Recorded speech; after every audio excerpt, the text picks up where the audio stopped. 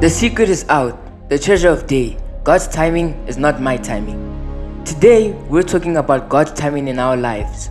God's timing is never early and it's never late. He is always in complete control of everything and everyone.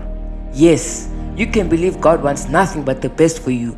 Sometimes you may have to go through a hard time, but it's only because He is working things out for you. His ways and His thoughts are not the same as ours. You must be patient and willing to wait on God to direct you, because God's timing is always perfect. He needs to grow us to be able to trust us with more. The secret is out.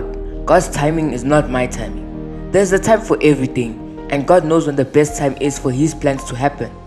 Psalm 18 verse 30 says, God's way is perfect. All the Lord's promises prove true. He is a shield for all who want to look to Him for protection. Today's treasure fact is, God's timing is always perfect.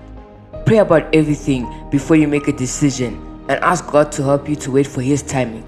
Write in your journal what you are trusting for Him. Thank you, Father God, for your perfect timing. Help me to be patient when I trust you for good things in my life.